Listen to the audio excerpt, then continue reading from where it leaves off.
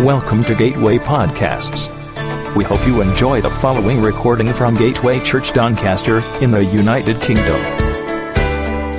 For more podcasts and information about Gateway Church, please visit our website, gatewaychurchdoncaster.org.uk. Thank you for listening.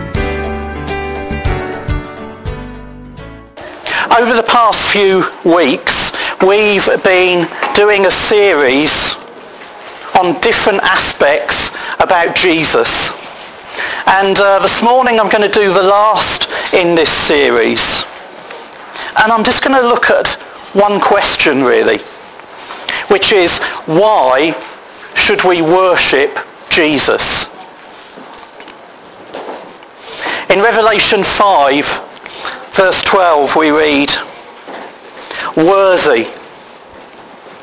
Worthy is the Lamb who was slain to receive power and wealth and wisdom and might and honour and blessing."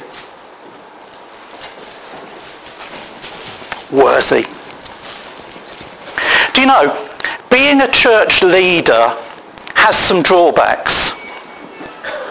There's all sorts of things that happen on a Sunday morning that you just can't get involved in.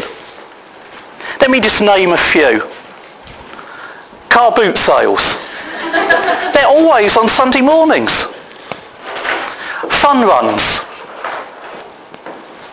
Sporting events. Now, fortunately, these aren't things that I miss too much. Most of you will know that I'm not really a big fan of sport, and I can't personally see how you can put the words fun and run in the same sentence. I think, when I look around my house, I think we've got enough junk of our own as well. I can't see the point of going out and buying someone else's. But that having been said, I can remember some times when I've been in a stadium full of people. A couple of years back, I went to see Leeds Rhinos play Bradford Bulls. At Headingley, the place was packed. Now rugby, that is a game worth watching, because it's got a proper shaped ball, hasn't it? None of this easy, predictable stuff. You know, it bounces all over the place. And actually, we were there. I took our middle daughter, Rachel, and we were there with thousands of others. And it was a great night. And to make it better, these Rhinos gave the Bulls a real trashing. But as a Christian, I found the evening quite an intriguing example of worship. Because as I stood there amongst the thousands of fans, it just occurred to me, what would be the impression of the Old Testament Hebrew worshippers if they could magically be brought back and put in amongst that crowd? My guess is they would have probably assumed that they were at some sort of worship service of an enormous cult. Because the stadium had room for thousands of people, and yet the game was a sellout. I mean, we were in the cheaper area, and yet the tickets had cost 20 quid each.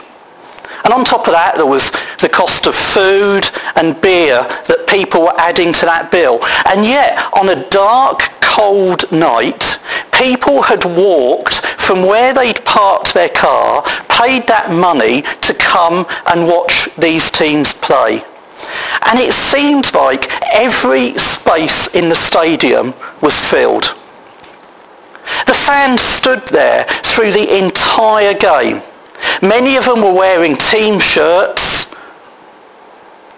and they were shouting and they were screaming. Meanwhile, music blared through speakers and cheerleaders strutted their stuff. In short, I was at a worship service. And the congregation was larger and more devoted and possibly more generous and more vocal than any church in the UK. It's interesting, when we look upon other cultures, we criticise the false worship that permeates their culture. In villages in India, it's quite usual to see small shrines along the roadside dedicated to their local gods. Inside their houses, there are often altars where they give food gifts and maybe even put blood from animal sacrifices. If you go to the coast, you find large crowds of Hindus, their faces painted, undergoing ceremonial washing in the sea. Why? Because they're seeking to appease their gods.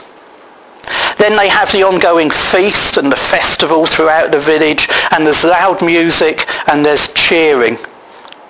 Often excessive alcohol and food consumption. Not that different to a rugby match, really. It seems that people are willing to spend so much of their time and money in worship to idols. And it's heartbreaking. Yet, when you talk to Christian believers from some of these countries, they will say that they are disturbed by the idolatry in this country, what they see as idolatrous worship in the West.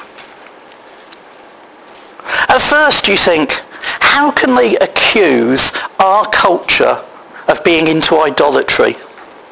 But you know, as I stood at that rugby match, it was quite apparent to me that sometimes we can easily see the errors in other people's worship, but we don't look at it in our culture. We're not so objective. I was surrounded by people who were no less zealous, who'd painted their faces to gather together and to cheer on their gods. The difference was their gods played fullback, flanker, hooker, etc. They were wearing replica shirts in tribute, and they were patting one another on the back and giving high fives in celebration when one of their gods did something special. But we need to look at the subject of worship in light of the person and work of Jesus. And so I'm going to look at it in a number of stages. I'm going to start off by saying what worship isn't. We'll look at what worship is in a minute, but let's start off by defining what worship isn't. And we need to do that because there's a tendency, particularly amongst Christians, to define worship too narrowly. And by doing that, we can overlook the fullness of what worship really is according to Scripture. So firstly, worship is not something done only by Christians or spiritual people. Because everyone was made to worship God, everyone in their inner beings is in fact a worshipper, whether or not they have any religious or spiritual devotion. It's because we're made in the very image of God. Secondly, worship is not down to a style of music. There have been what are called the worship wars amongst various Christian groups in recent years.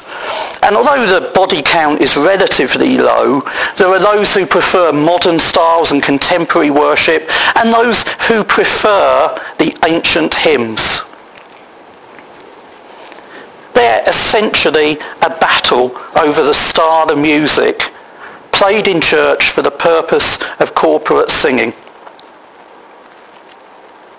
Now the trouble is, such conflicts reduce the concept of worship to little more than a style of music or the preferred kinds of instruments that are used, whether we prefer an organ or a guitar.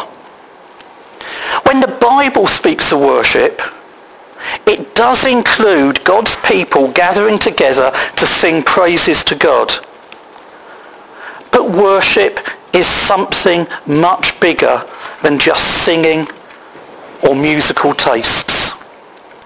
In Ephesians 5:19, we read, "Speak to one another with psalms, hymns and spiritual songs. Sing and make music in your heart to the Lord, always giving thanks to God the Father for everything in the name of our Lord Jesus Christ." The third point, worship is not something which is connected to a time or place. If you read in John 4, you'll find there's a discussion between Jesus and a woman. And that discussion starts off about the fact that she is uncertain about where and when worship is going to happen. Jesus responds to her and he says that worship is an ongoing, unbroken life of communion with God, empowered by the Holy Spirit and informed by truth. That's what he says. So worship doesn't have to happen at specific places or specific times. It doesn't have to be here on a Sunday morning. Worship is not limited in that way. Worship is intended to exist as a ceaseless lifestyle of God's people in every time and in every place. The fourth one, worship isn't something that starts and stops. Our services might start and stop, but the worshipful life of a Christian is meant to just continue. The author A.W. Tozer said, "If you will not worship God 7 days a week, you don't worship him one day." What he was saying is, if you haven't got a lifestyle of worship to God, then actually what you bring on a Sunday morning isn't true worship. So we've looked at what worship isn't.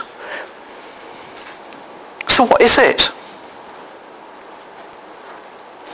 Worship is living our lives, whether individually or corporately, as a continuous living sacrifice to the glory of a person or a thing. Now the connection between glory and worship is quite clear. You can look at verses such as Romans 11:35 through to the opening verses of chapter 12, where it says, "To him be glory forever. Amen." And then Paul continues, "I appeal to you therefore, brothers, by the mercies of God, to present your bodies as a living sacrifice, holy and acceptable to God, which is your spiritual worship." Now in that small section of Scripture, there's a lot packed in. And Paul connects a number of vital truths about worship. Firstly, it's about holding a person or a thing in a place of glory. And then we can come before that person or thing and worship it. And then thirdly, that our worship of that person or thing that we hold in glory is done by means of making some form of sacrifice. Now the word glory means giving something some importance, some preeminence, some priority.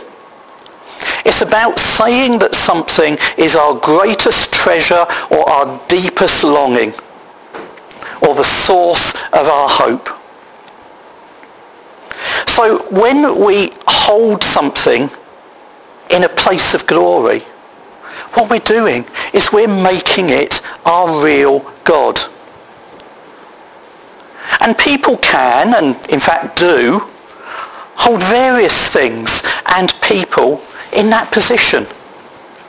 They hold them in a position of glory, and then they worship them by making sacrifices. And because we have limited resources, whether you're talking about time, energy, or money, we allocate those things to what we consider are most important. The things that hold the highest status in our life. And so by doing that, what we do is we make them functionally a god in our life.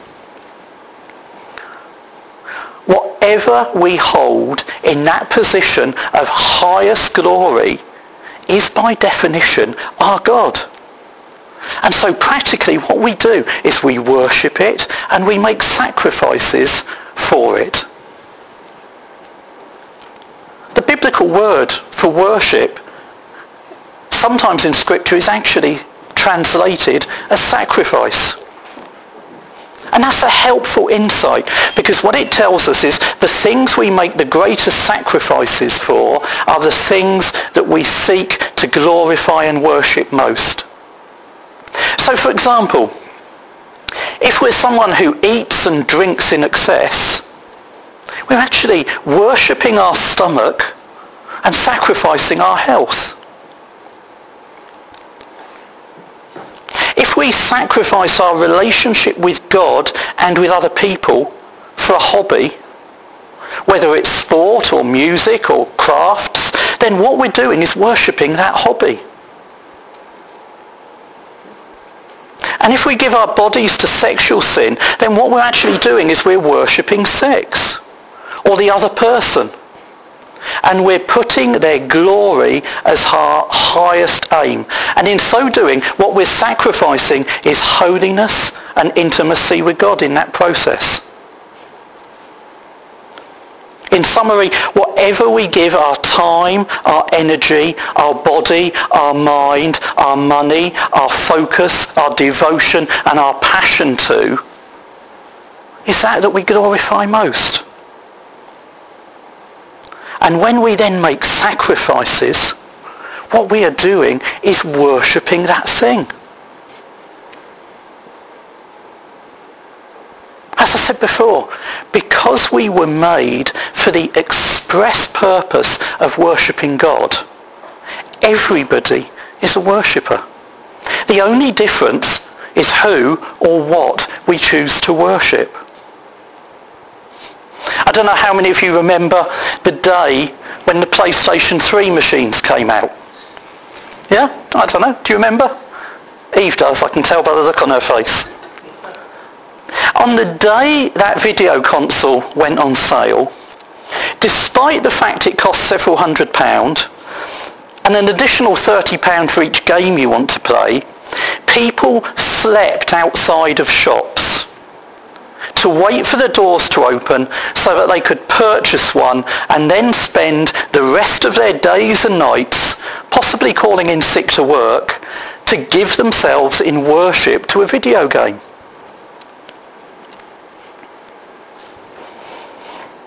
The Bible's full of examples of false worship. And if you look at the first two commandments in Exodus 20, they're quite simple. It says, there is only one God, and that God alone is to be worshipped. Martin Luther said that we break the rest of the commandments only after we've broken those first two. What he means by that is that if the one true God is my only God, and I worship only that God, then I won't end up committing breaches of the other commandments, because I won't get into idolatry by worshipping my job. I won't get into not taking a Sabbath day's rest. I won't get into worshipping my anger and becoming violent. I won't get into worshipping sex and committing adultery. I won't get into worshipping things and stealing them. And I won't get into worshipping success and coveting what other people have. So what he was saying was, before we can commit breaches of those other commandments, we've got to have already broken the first two.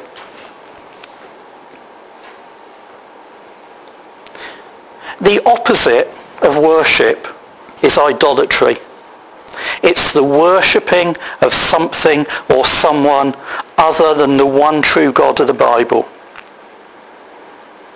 The Christian philosopher Peter Kreeft said, the alternative to theism, the belief in God, is not atheism, but idolatry.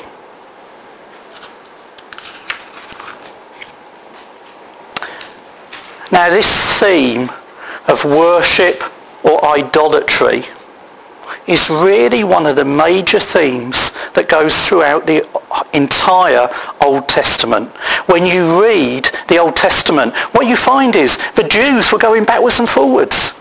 The kings were either one or the other. And then we see that Paul talks about a pattern of false worship as failing to glorify God. And he says it leads to an overinflated and arrogant view of ourselves, and it ends up with us worshipping the created things rather than the Creator. You can read about that in Romans 1, verse 21 to 25, where it says, "For although they knew God, they didn't honour him as God or give thanks to him, but they became futile in their thinking, and their foolish hearts were darkened. Claiming to be wise, they became fools and exchanged the glory of the immortal God for images resembling mortal man and birds and animals and creeping things.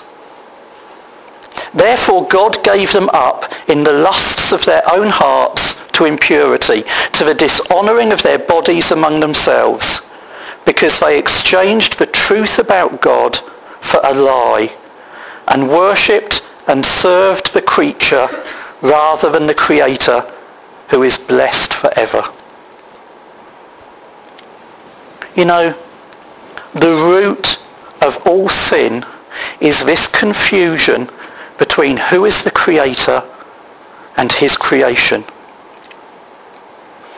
The worship of created things can either be the worship of things that God has made, such as the environment or even our own bodies, or it can be the worship of things that we've made. A good example of that is those TVs that sit in the corner of our room. Now don't get me wrong, there's nothing wrong with TV in itself. It's the hours that we can be tempted to spend paying homage to that little glowing box that demands sacrifices of our time, and to whom we erect little shrines when we put all our seats facing it.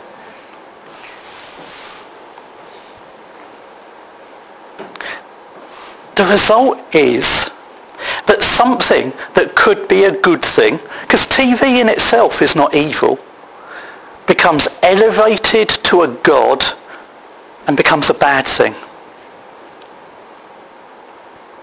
Often the God that we worship is as simple as the one we see in the mirror every morning as we brush our teeth or shave. I just want to ask you some questions to help you see whether you have false gods in your life. Who or what do you make sacrifices for? Who or what is most important to you? If you could have anything or any experience you wanted, what would that be? Who or what makes you most happy? What's the one thing or the one person you couldn't live without? What do you spend your money on? To what do you devote your spare time? Now the human heart is a bit of an idol factory. It just makes them. It makes idols out of everything from politics to hobbies, recreation, sports and crafts. So you get some men worship old cars. They worship their houses and spend time improving them. They spend all their time and their money renovating. And they sacrifice time with God and time with the people he's called them to love, like their families and their wives. Some women worship their own beauty.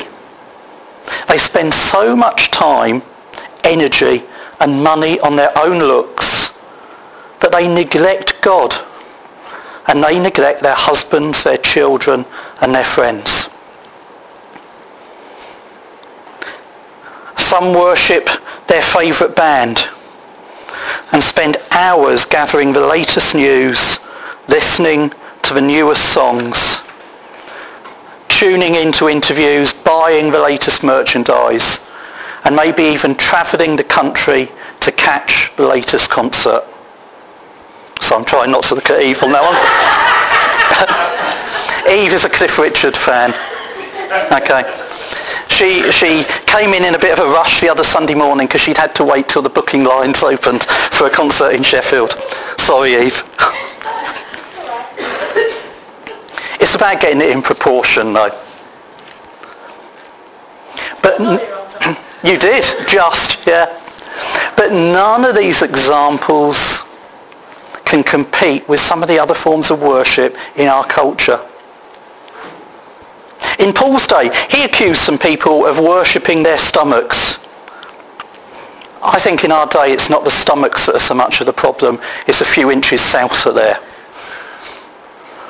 People spend more money every year on pornography than is spent on country music, rock and roll, jazz, classical music, West End plays and ballet combined.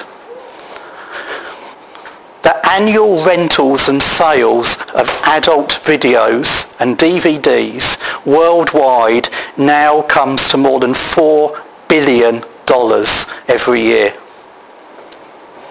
There's about 11,000 pornographic films made each year. That's 20 times the number of mainstream films that are made by Hollywood. And in Britain alone, there's now over 300 strip clubs. On the internet, the top word searched for is sex, with porn, nude, Playboy and erotic stories coming only shortly behind. Why? Because the god Eros continually calls people. People are worshippers. And they are desperate to worship someone or something to put purpose in their life. But thankfully, Jesus came to enable us to worship God through him.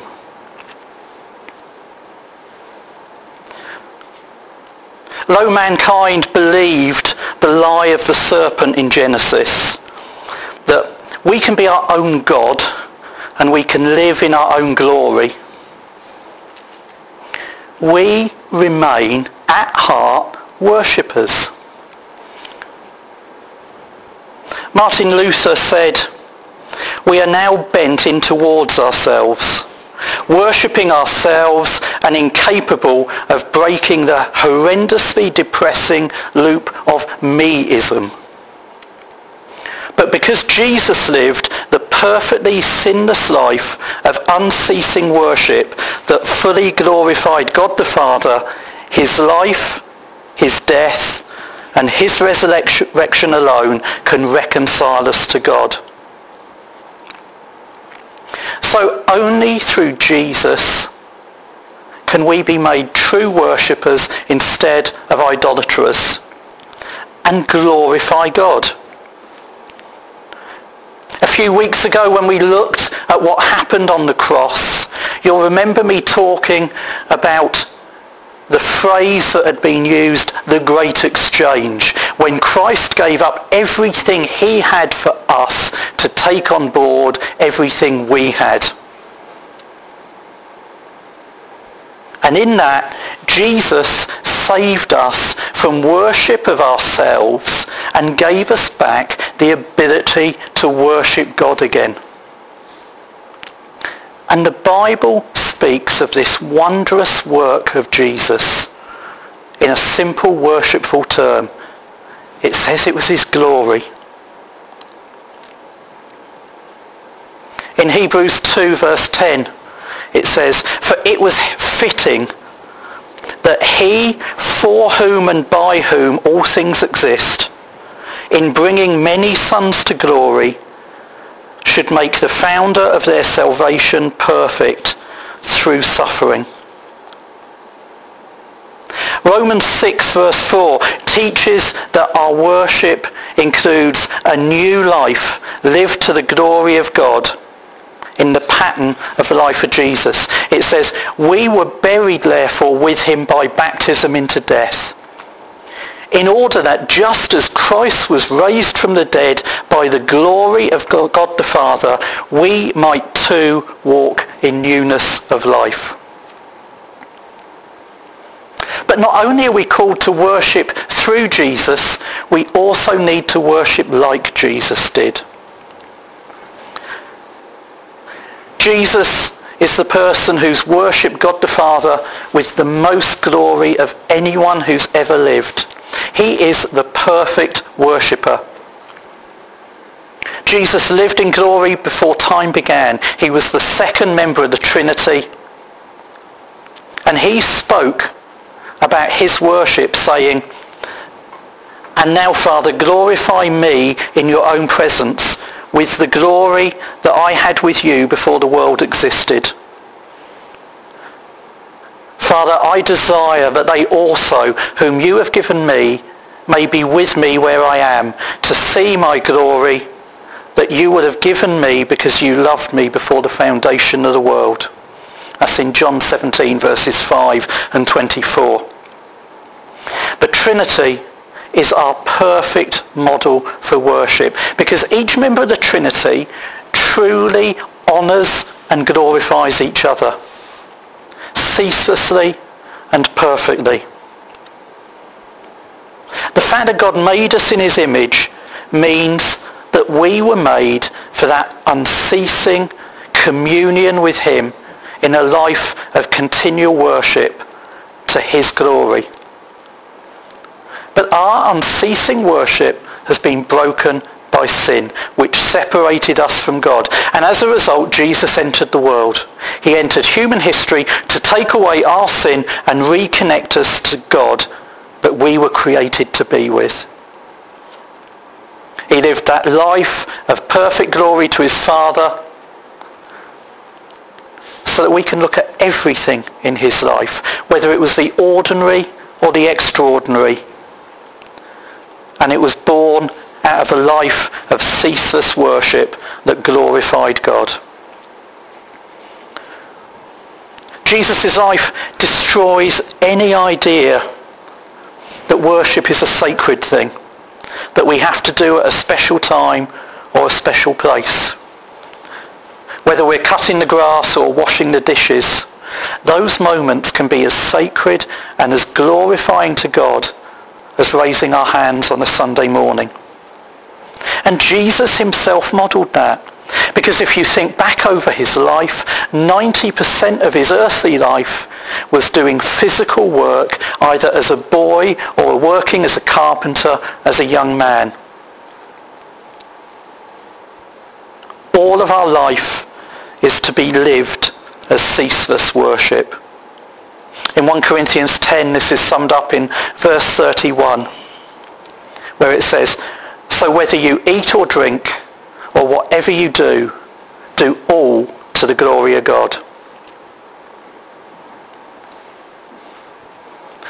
So we worship through Jesus, we worship like Jesus, but actually we worship Jesus.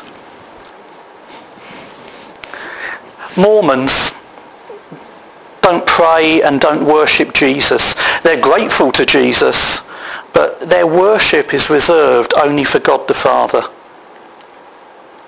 But if you look in Scripture, not only should we worship like Jesus and through him, but we should worship him as well. And that's because Jesus is both the glory of God and the God of glory. In John 1:14 it says, "And the Word became flesh and dwelt among us, and we have seen his glory. Glory as of the only Son of the Father, full of grace and truth." To understand the importance of worshipping Jesus, we need to just look a little bit in the Old Testament to see how Jesus was worshipped in heaven before his entrance into human history.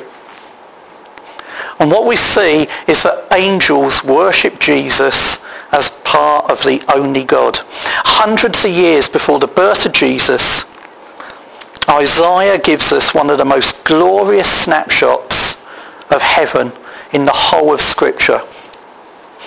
And you know it. It's Isaiah 6, the opening verses. When Isaiah says,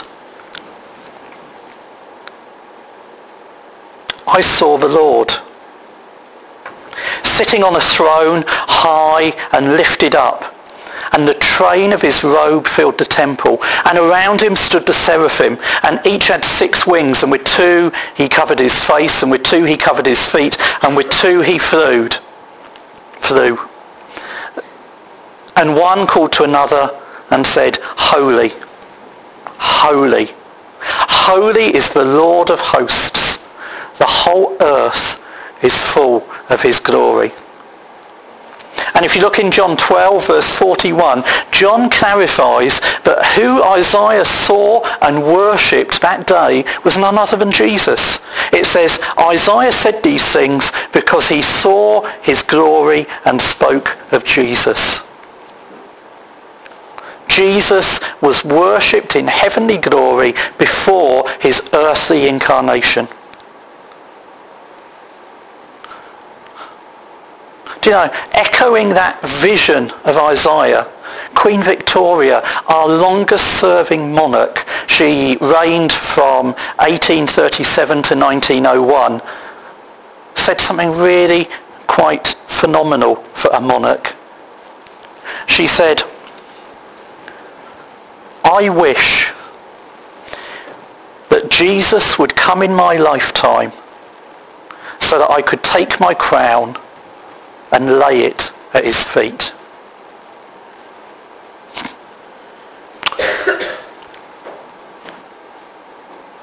In addition to being worshipped in heaven before he came into human history, he was worshipped as God by so many people during his lifetime on earth. I've drawn up a short list. It starts with the Magi in Matthew 2:11. There's the blind man in John 9:38. There's the guy who was delivered from the demons in Matthew 5:6. There was Thomas the doubter in John 20:28. There was Jesus' best friend John in John 12:41. In fact, all of the disciples in Matthew 14:33. He was worshipped by a group of women in Matthew 28:8 and 9. By the mother of James and John in Matthew 20:20. He was worshipped by angels if you read Hebrews 1:6. He's worshipped by entire churches according to 1 Corinthians 1:12. Acts 1:14 tells us he was worshipped by his own mother and his brothers. Matthew 11:14 to 16 says little children came and worshipped him. And in Romans 9 verse 5, Paul makes it quite clear that he was worshipped by a former enemy, Paul. Jesus repeatedly accepted the worship of people throughout the course of his life. He never told them off, he never corrected them or told them he was wrong. Today, Jesus is worshipped in heaven and on earth just by a few billion people. About 1/3 of everyone alive on earth today worships Jesus as God. If you read the book of Revelation, the heavenly scenes in that book show us the ongoing worship of Jesus as he's seated on his throne in glory. And that theme of worship comes together and it builds throughout that book in quite a magnificent way. In Revelation 4, we see the Lord God Almighty himself being worshipped by the 24 elders, and they worship him as their creator. As elders, as spiritual leaders, they are setting the example for all of God's people. And it says they're falling down before the throne, laying their crowns before him and saying, "Worthy are you, our Lord and God, to receive glory and honour and power. For you created all things, and by your will they existed and were created." And then as you move on into Revelation chapter 5, the attention turns from God the Father to the one seated at his right hand. That's Jesus.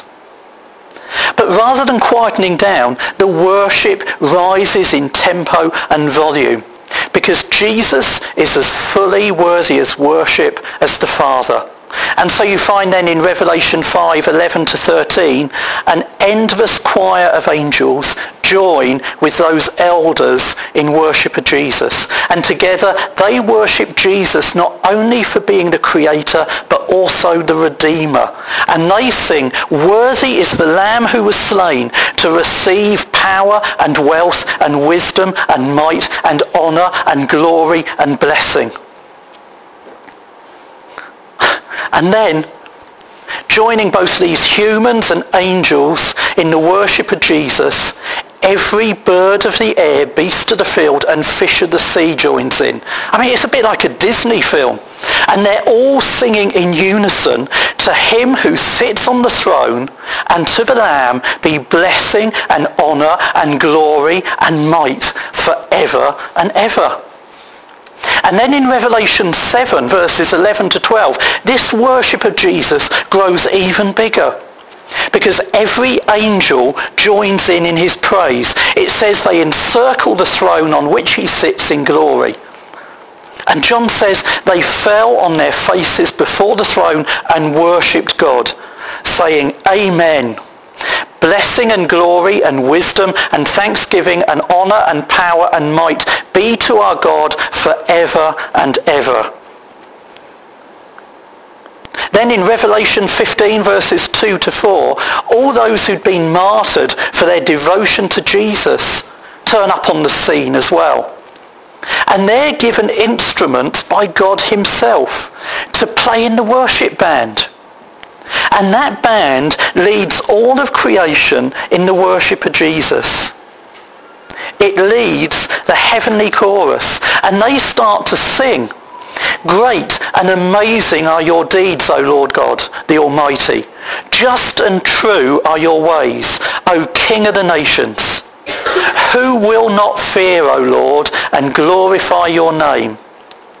For you alone are holy.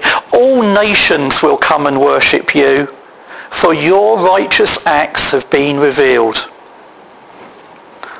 Now, it sounds pretty good so far, doesn't it? But then, believe it or not, the worship continues to increase. And in Revelation 19, we hear what seemed to be the loud voice of a great multitude in heaven, crying out, "Hallelujah! Salvation and glory and power belong to our God." And so in one of the closing scenes of the Bible, one of the closing scenes of human history, we read of nothing less than the unveiling of the glory of Jesus over all creation, and as the source of our light, the object of our love. And as he gets this glimpse of heaven, John says, "And And I saw no temple in the city, for its temple is the Lord God, the Almighty, and the Lamb. And the city has no need of sun or moon to shine on it, for the glory of God gives it light, and its lamp is the Lamb. So in conclusion, the reason that so many people hold something in glory above Jesus is because they believe the simple lie that God's glory and our joy are in conflict. They believe that if we live for God's glory, it comes at the cost of our joy. So people who want to live for the pursuit of happiness glorify and worship what they think will give them joy. But tragically, what it often brings is a feeling that they're not satisfied. Because we were made to worship Jesus, the Christ, the King of glory.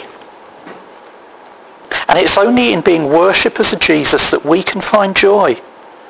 And this glorious truth means that in worshipping Jesus, God is glorified and we are satisfied.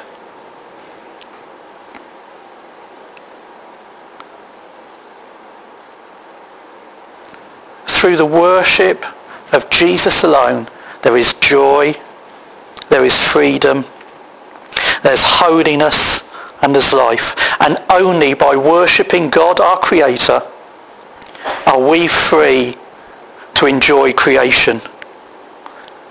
By correctly eating, drinking, sleeping, playing, working, laughing, loving, weeping, marrying, parenting, living, and dying to the glory of God. I'm a Christian. And I'm a Christian because I want to be happy.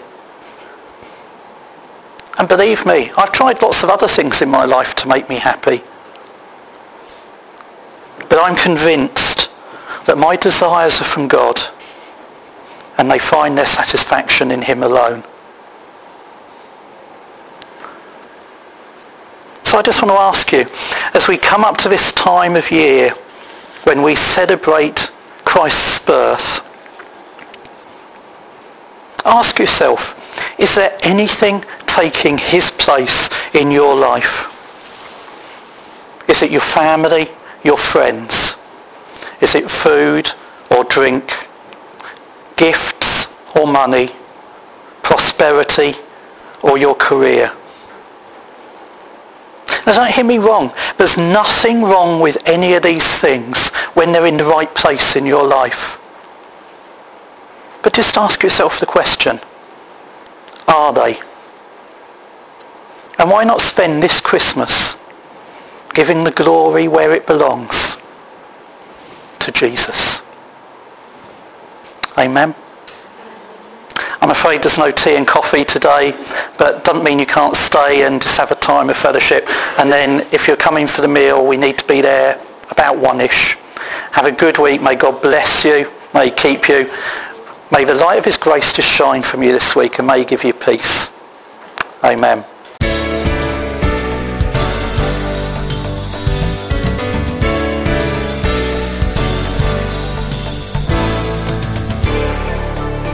We hope you enjoyed this podcast. Don't forget to visit gatewaychurchdoncaster.org.uk